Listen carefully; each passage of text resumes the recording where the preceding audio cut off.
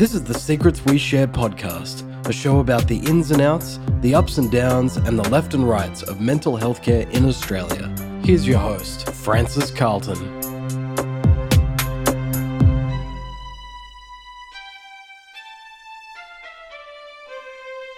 Welcome to Secrets We Share, a podcast brought to you by The Secret Keeper, based in Canberra, Australia. This podcast is about mental health from the view of the practitioner as well as the client. So we get a bit of a cross-section from information about methodologies, the way that therapists work, but also we see how the clients are interacting with therapists and their process of healing. Today we are talking with Kate. She's based in Sydney and she's very kindly welcomed me into her dining room where we've set up today to have a bit of a chat. And welcome, Kate. Thank you very much for having me. Thank you, Francis. Well, thank you for inviting me. It's a real pleasure to be a part of your podcast and I really wish you all the best with Thank you. it. So can you just tell me, what would you like to talk to us about today with the way that you work? I am a trauma-informed counsellor and psychotherapist. I'm based in northwest Sydney in my own private practice. And I've been practicing for a few years now. And I mainly work with women who have come to a point in their life where something's happened. Either it's a catastrophic life event, a health diagnosis, or they've got to a point where they realise that something has to change and they recognise the value of therapy as a way of doing that. So really affecting some powerful changes in lives. Yeah, absolutely. In all areas of your life, because I believe that once you start scratching away at the surface of one area, then other things start to happen as well. And yes, it can be a little bit scary. There's no denying that, but the rewards and the strength that can be found as a process is quite remarkable. Oh, thank you. So we can probably hear some dogs in the background. That's okay. Kate's got two lovely dogs, a dachshund and a brown kelpie. So they're quite perturbed at being left out of the action right now. Very upset. If you hear the whining of dogs, that's probably why. So you were just talking about trauma-informed therapy there. Can you tell me a little bit about what trauma-informed means? Yes. So for me, it means that I'm always looking for signs and indicators through the way people speak, their language, their body language, and as you probably know, Francis, it's as much as what people say as what they don't say. So I'm always checking for that because I believe that as human beings, we have all these experiences that we may or may not recognise as, let's just say traumatic. And we're not talking about massive incidents such as car crashes or health diagnosis, anything like that. It can be the small traumas, as they're called, that can happen throughout our childhood and that we use, they're maladaptive techniques that get us through, that help us to get through childhood. So when you say a small trauma in childhood, could you give us an example of what one of those might look like? Yeah, a small trauma could be not just a singular event, but a repetitive occurrence of the parent appearing as frightening to a child, or if there's yelling between parents, that kind of thing.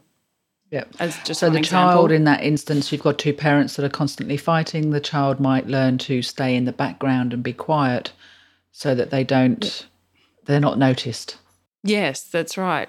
Or they come to a conclusion, it's not necessarily a conscious thing, where they learn ways that help them to, well, survive and seek love from their parents because there's not the cognitive ability to distinguish between, okay, well, my parents are yelling.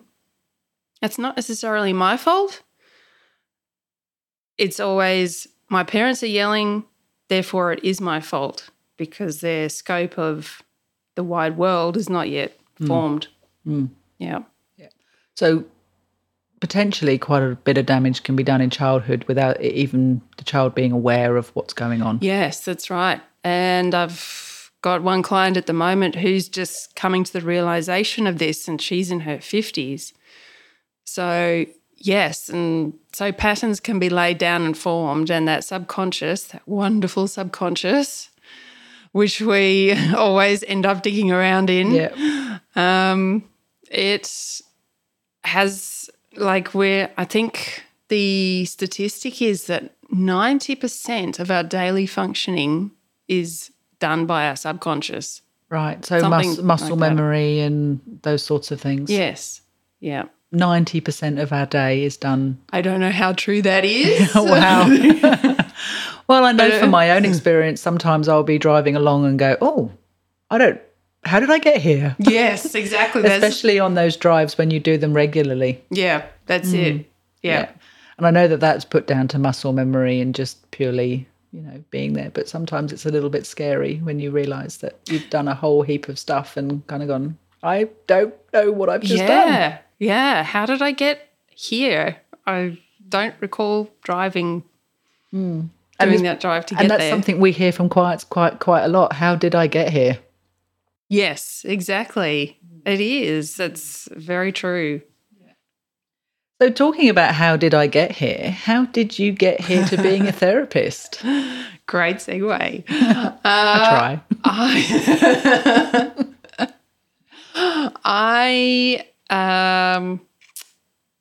I guess I'd look back and chuckle because at school my friends always used to call me Kate the counsellor. So it took me a while to get here. I didn't know what I wanted to do when I left school, so I just decided to get a secretarial qualification under my belt, and that enabled me to travel and see the world, and then met my now ex-husband. This way, got married, do what society kind of programs us to do. Got married, ended up having 2 gorgeous boys, and we were still travelling around. So I have a lot of cultural experience. We lived in some very different places. And one thing led to another, and marriage went south, hit the rocks, and I decided for one reason or another that it was the end of the road. Through my then counselling training, I had to work out, if I go back, I'll say first that I had to decide what I wanted to do with my life. I was in my mid-30s, had been a mum for 10 years, full-time, and just learning how to live in different cultures and different environments, which was very challenging. Looking back, it's amazing. And I think it was because of my experiences through the marriage, and what I then became to realise was toxic, controlling relationship and very isolating. And counselling was just a calling. Sounds a bit woo-woo, but and that's what I decided to do. Yeah, and 8 years later, I'm still glad that I did it. Do you work with people, or do you have private practice, or how do you operate as a therapist now? Sure. I have my own private practice and I'm NDIS registered, so I have beautiful clients through the NDIS. And I am with a EAP, that's an employee assistance program through the workplace. Just started up with that. Yes, and then I work with, not through my private practice, but I also work with people with mental and physical disability in the community, and that's really fulfilling as well, because mental and, well, I would say emotional disability too, because there's a lot of trauma, again, that renders people incapable of working and participating fully in society. And I didn't realise that until I actually joined Home Care Heroes, if I can mention them, because they're just awesome. Home Care Heroes? Home Care Heroes and Higher Up. They do amazing work, really amazing. Are they Sydney-based organisations, or are they wider spread? Home Care Heroes might just be Sydney-based. I'm not sure. And Higher Up might be a bit more widespread. We can find that out, and I'll put some information about that in the description for the podcast. Sure. If you want Great more idea. information about that, there'll be info in the description. So just thinking about, it was funny you were saying about how you were Kate the counsellor at school. I was always told I could really keep secrets. So fantastic. So, yeah, it was. I think at some point it was meant to be for me as well. How poetic. Yeah. Although it took me 3 years to come up with the name, The Secret Keeper, and it came to me in a flash in the shower one morning. As it sometimes does. Yes. When you're least thinking about it, if you sit down to try and decide, it can quite sometimes not happen. But it just in that flash moment. Yeah. So what's your business? What's your private practice called?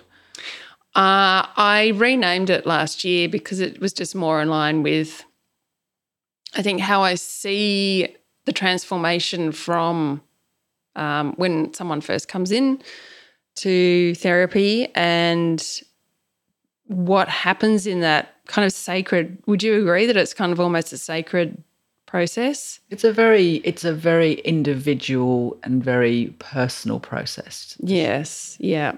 And so I decided on Chrysalis Health and Wellbeing just because I think the butterfly perfectly reflects what happens, what can happen in the counselling process. Yeah, some clients do much better in the counselling process than others. Yeah, for sure. For sure. So something I've been asking sort of practitioners is, how do you go when you meet a client who you don't think you're working well for? To be honest, I haven't come across one yet. Certainly there have been one-off sessions where someone's come in and thought, maybe this needs looking at, but kind of within that session, if we flesh it out a bit, it turns out that they just need a couple of strategies and that really they're fine. They're fine. Yes, haven't had one as yet, Frances. Yeah, it does happen. Yeah, I'm waiting for it. So I do quite a lot of EAP work.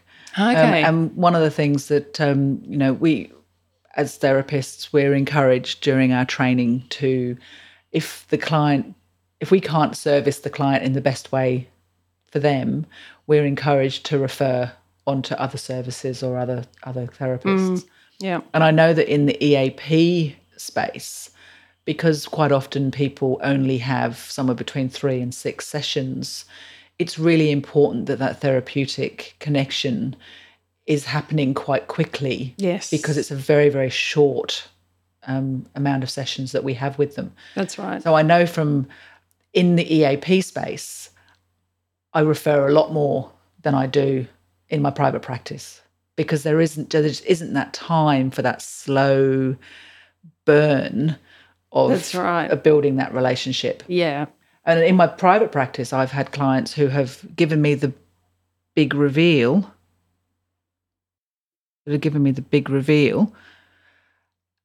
After like 10 sessions. But there's been lots of work in that build up.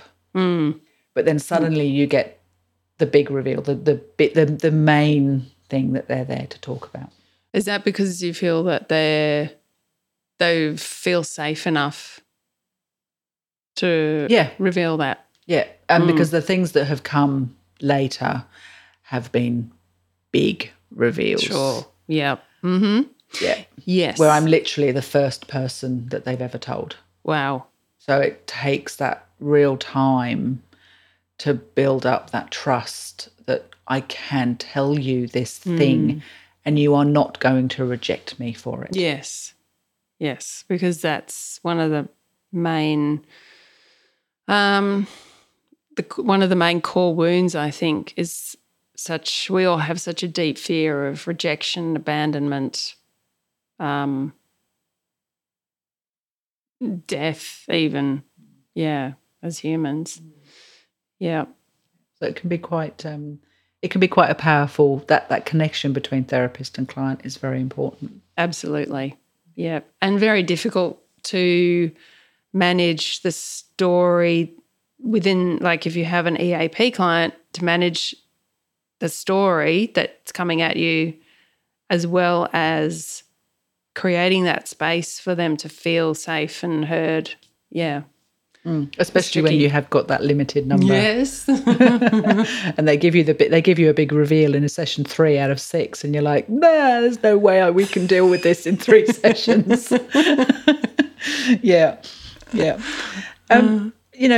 So what is it that you enjoy most about being a therapist?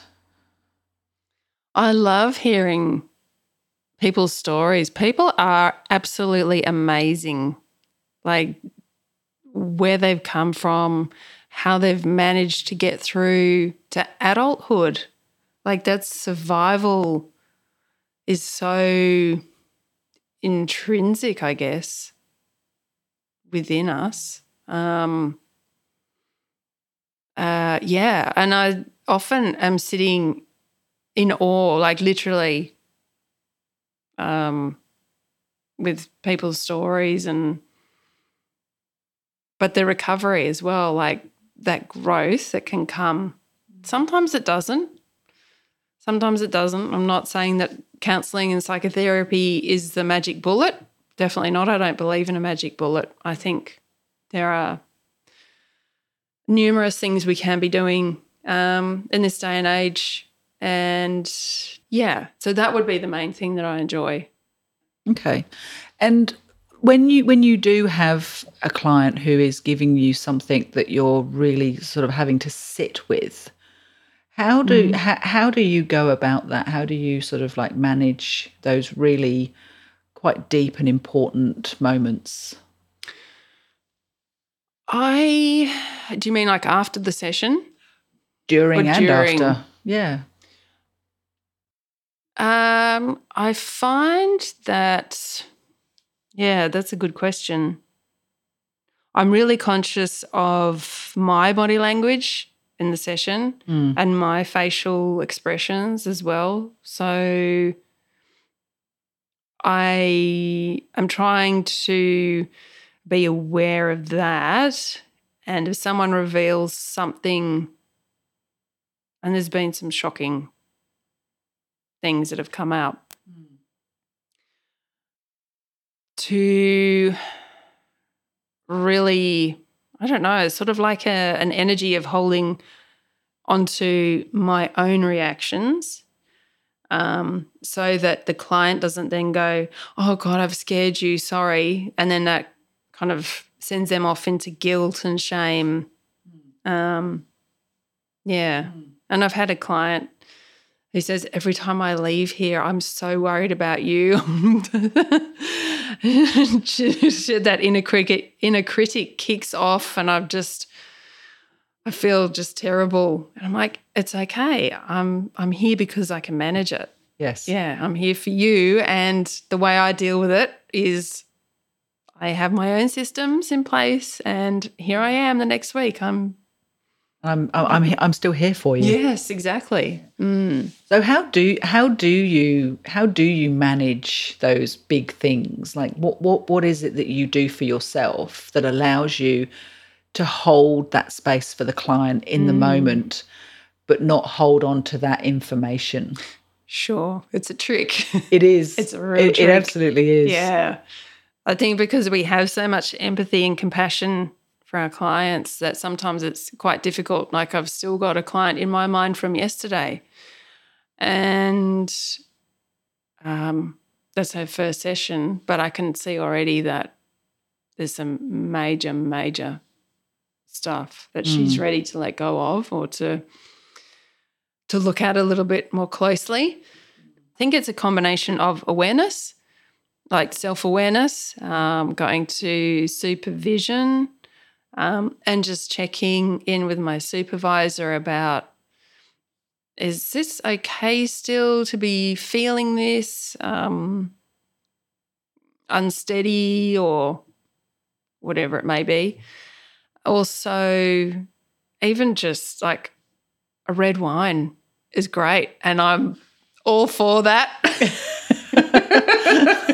Self-medicating in moderation there. In moderation. Yes, and never alone. Yes. No, never alone. No. Yes. But apart from that, like meditation, being out on the grass, like in my bare feet, I think is also good for all of us because that's a real grounding exercise to have us connected to our beautiful Mother Earth. And you do have an absolutely delightful grassy knoll right in front of your house. Yes. And that's where I do sit, so, with the dog. So what's, I can't remember the name. The beginning scenes in Die Hard where it's like to relax, make fists with your toes. I can just see you doing that out in the grass outside. Yeah. With the dog. Yeah, with the dog. Yeah, absolutely. Always. Yeah. Yes, she's great therapy too, actually. Yeah. So walking the dog. Or just having her next to me, like she always comes up on the couch when I flake out at night. And going to the beach is great too. Well, you're in Sydney, so you can do that quite easily. Yeah, sorry. Yeah. Not landlocked Canberra. Yeah. What else? My partner is like, he's my rock too. I'm really blessed to have a great partner. So he can handle my whinging and those moments getting things off my chest. Yeah. Mm-hmm. Which is important for us to do. Do you also have your own counsellor as well, or do you just do supervision? I'm just doing supervision at the moment, but I do go and have I've been to see a lady who's a combination of she's a masseur, but she's also very intuitive. So she picks up things that are going on with me. So she helps me move through those energy blocks and issues. So she is a counsellor by proxy, I suppose, but because I incorporate energy healing into my practice, that's big for me too. Okay. Yeah. Okay. Tell me a little bit more about energy healing. How does that work? It's very individual. Okay. Yeah. So there's many different types. I started off learning Reiki many years ago. That's the fingers on the head, right, Reiki? Yeah. So Reiki, it's, hands on wherever. It's a process where you're kind of drawn to shoulders or belly or somewhere where there's energy blocks. And I've found since I've incorporated it into my practice that it's kind of morphed and grown into something that's not quite Reiki anymore. But I can pick up where, say, energetic blocks, where there might have been abuse or trauma. And that's verified, of course, with the person I'm doing that with. So it's very intuitive based, and I found that's a really good complement to the counselling process. Okay. Okay. Yeah, absolutely. So do you find that having the hands-on and the touching part of the therapy is very different to when you have just practiced talking therapy? Yeah, it is. And it's not it's not always a hands-on kind of thing, but I always ask permission and just explain like how it's going to be. Yeah, so it's not always necessarily hands-on, but yeah, it is quite different from that.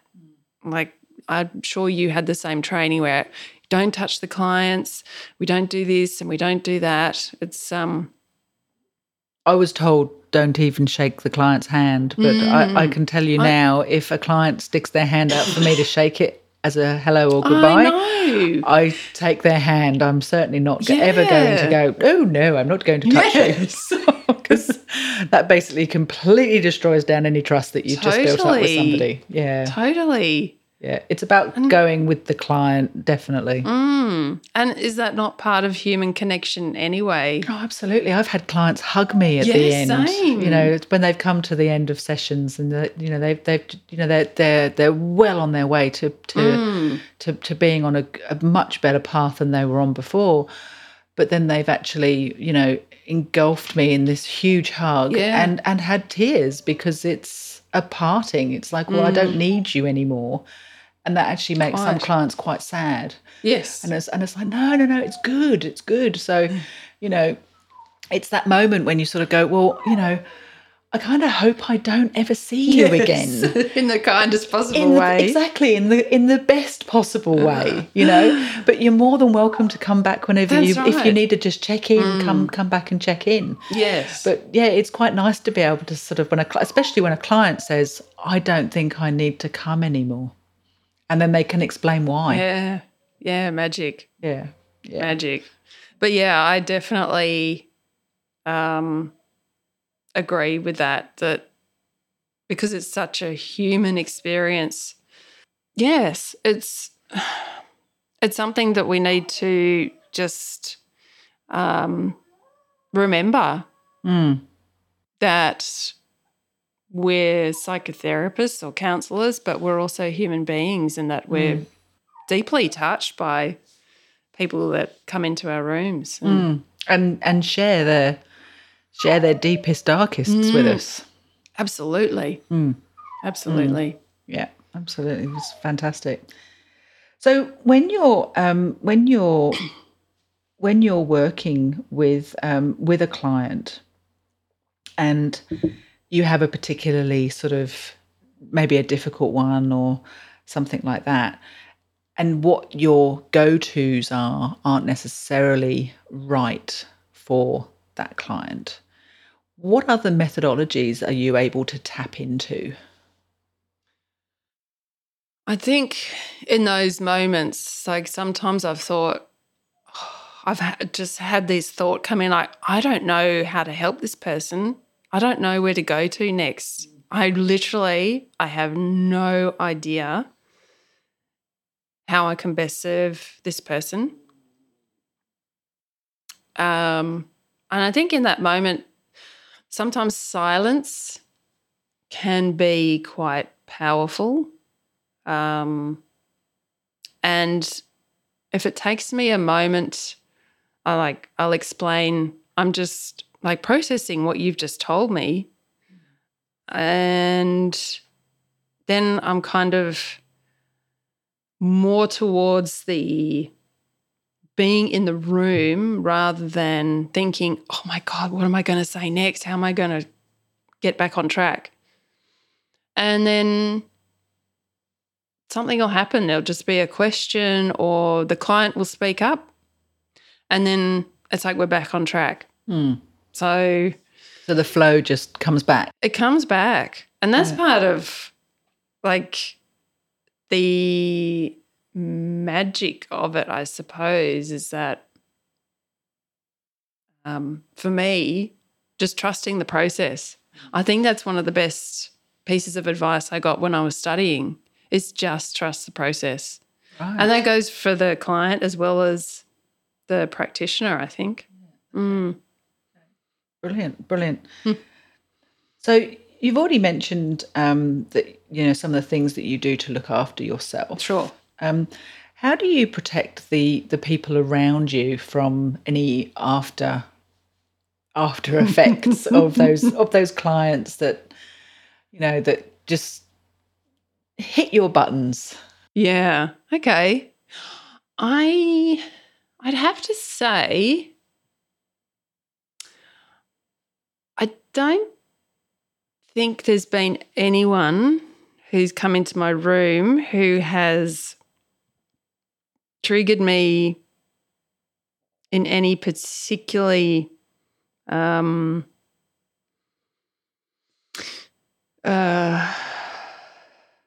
difficult ways. I'm just trying to think. But I think the sadness is what gets me, what people go through. So I'm really aware of bringing that back home. And I'm also aware of the boundaries I have in place to keep confidentiality as well. So, you know, we can't just come home and tell our partners or our friends or family exactly what we've heard and all of that. So that can be very tricky too. Yeah. Because I encourage my clients to go towards emotions rather than where they've spent a lifetime avoiding them, denying them, repressing them, annihilating them, I would sit with that sadness and just be with it for a while, as a way of processing it rather than having it spill out. Hearing you talking about the numbing, the sort of annihilating of the emotions reminds me of Brené Brown's quote of, "You cannot selectively numb emotions." Yes. Oh, isn't she brilliant? Yes, she is. So fabulous. Yes, I hate her as well as I love her because of how brilliant she is. Yes. And everything that she does is like, oh, she's done it again. Yeah, that's right. And, you know, for me, that's a particularly powerful one. I find clients quite often really resonate with that when they're sort of going, oh, well, you know, I don't feel sad. I don't feel sad. I don't feel this. I don't feel that. And it's like, well, what do you feel? And they go, oh, you know, and it's like, well, okay, so you're stopping. And then you tell them and they fall into that silence until they're ready to start speaking again, and they kind of go, oh, yeah, actually, no, I'm not feeling any of these other things either. I fake it.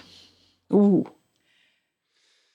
Wow. Yes. And that takes a lot of energy too. It's exhausting. Yes. Yeah. To be fake. How do you keep that up? Yeah. Well, eventually you don't.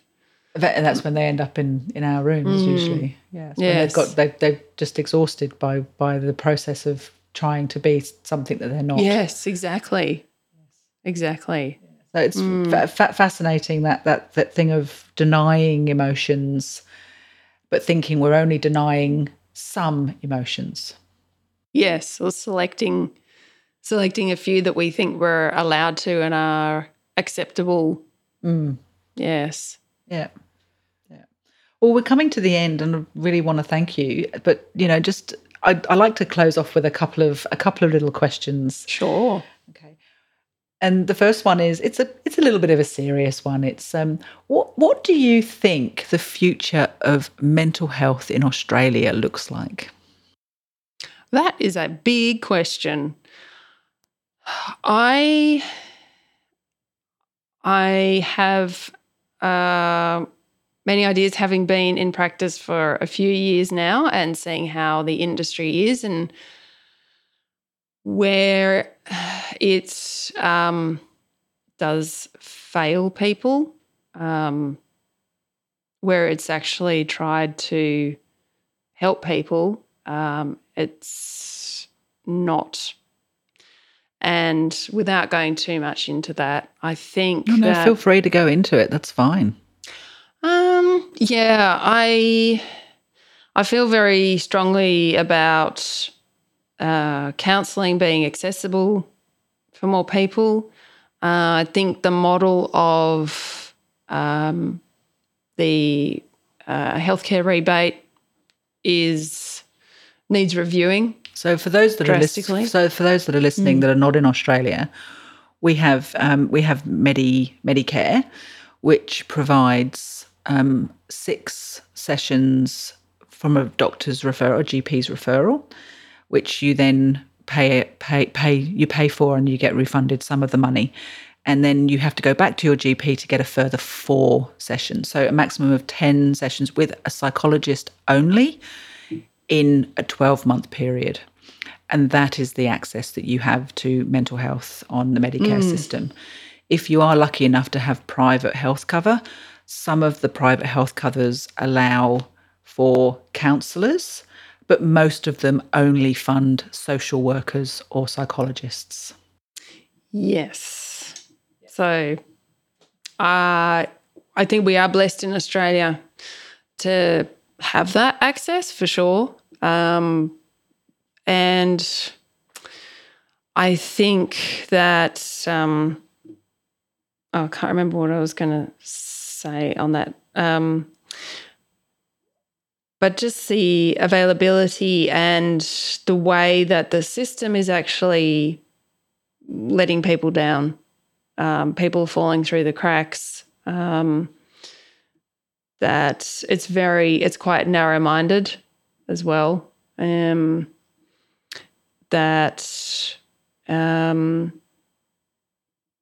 people don't know, like the general public don't really know like what options there are out there. So I do spend a bit of time on my blog posts around educating and just information around even the difference between psychology and counselling and psychotherapy. It can be quite baffling. Yes, it can. To an outsider. So I think that's really an important part of our work.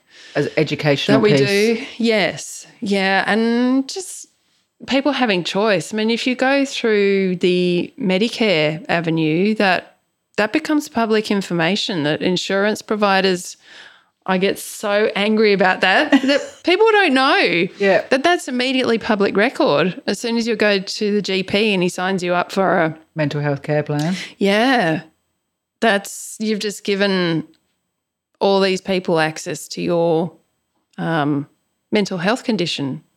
But also you've given that information to the doctor, so that's then on your permanent record, so it can actually impact private health cover as well if you don't already have it. Yeah, that's right. That's on your permanent medical record. Yes.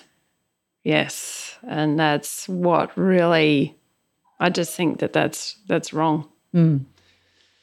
Yeah. Okay, thank you. So there's room for improvement is what I'm hearing. Yeah, absolutely, Frances. Yeah, absolutely. Really, yeah. Especially, I mean, you look at the rates of suicide amongst men, and this is what I mean. Like people, one in 4 at the moment. 1 in 4 is female. In suicide rates, three out of four suicides are male. Yeah, that could between be the ages of 19 and 42, 43. Could be something like that. Yeah.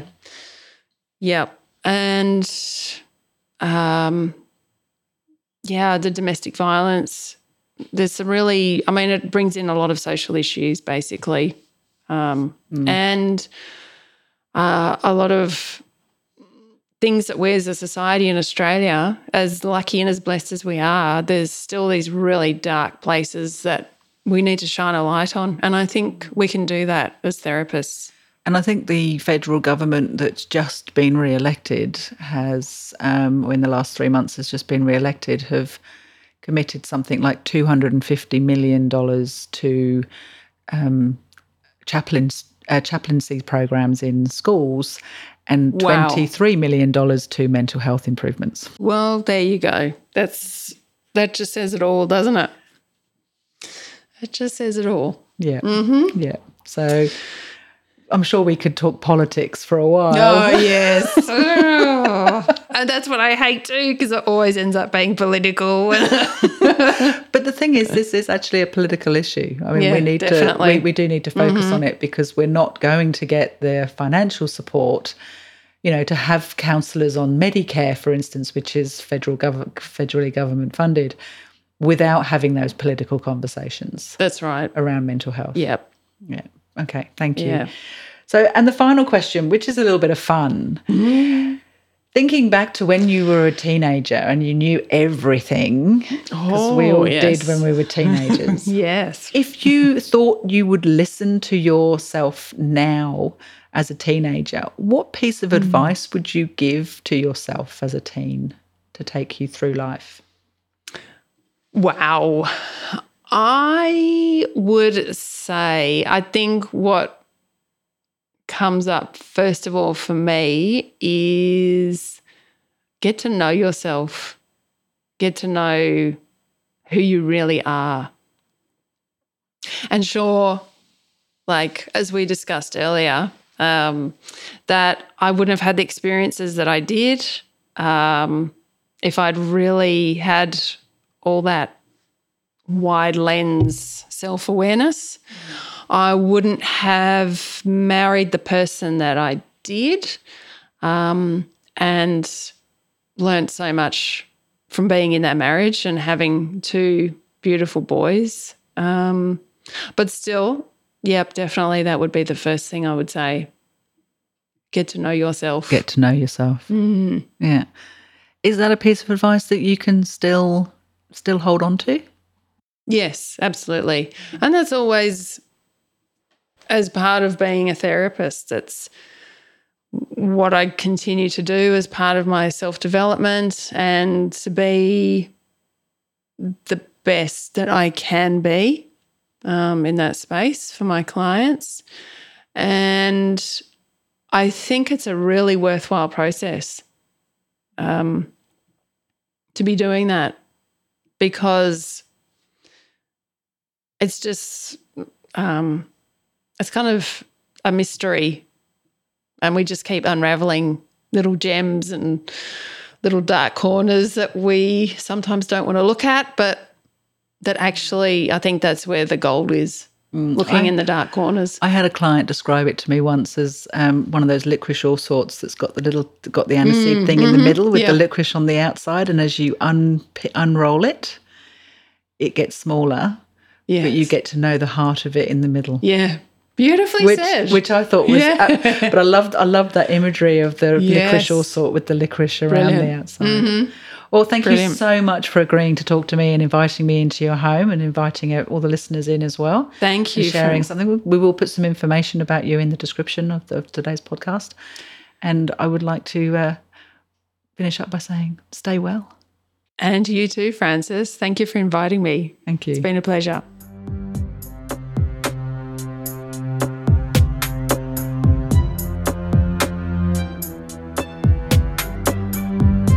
Thank you for listening to Secrets We Share. If you're interested in sharing some of your secrets, please visit our website at secretkeepercounselling.com.au. Keep an ear out for our next episode soon.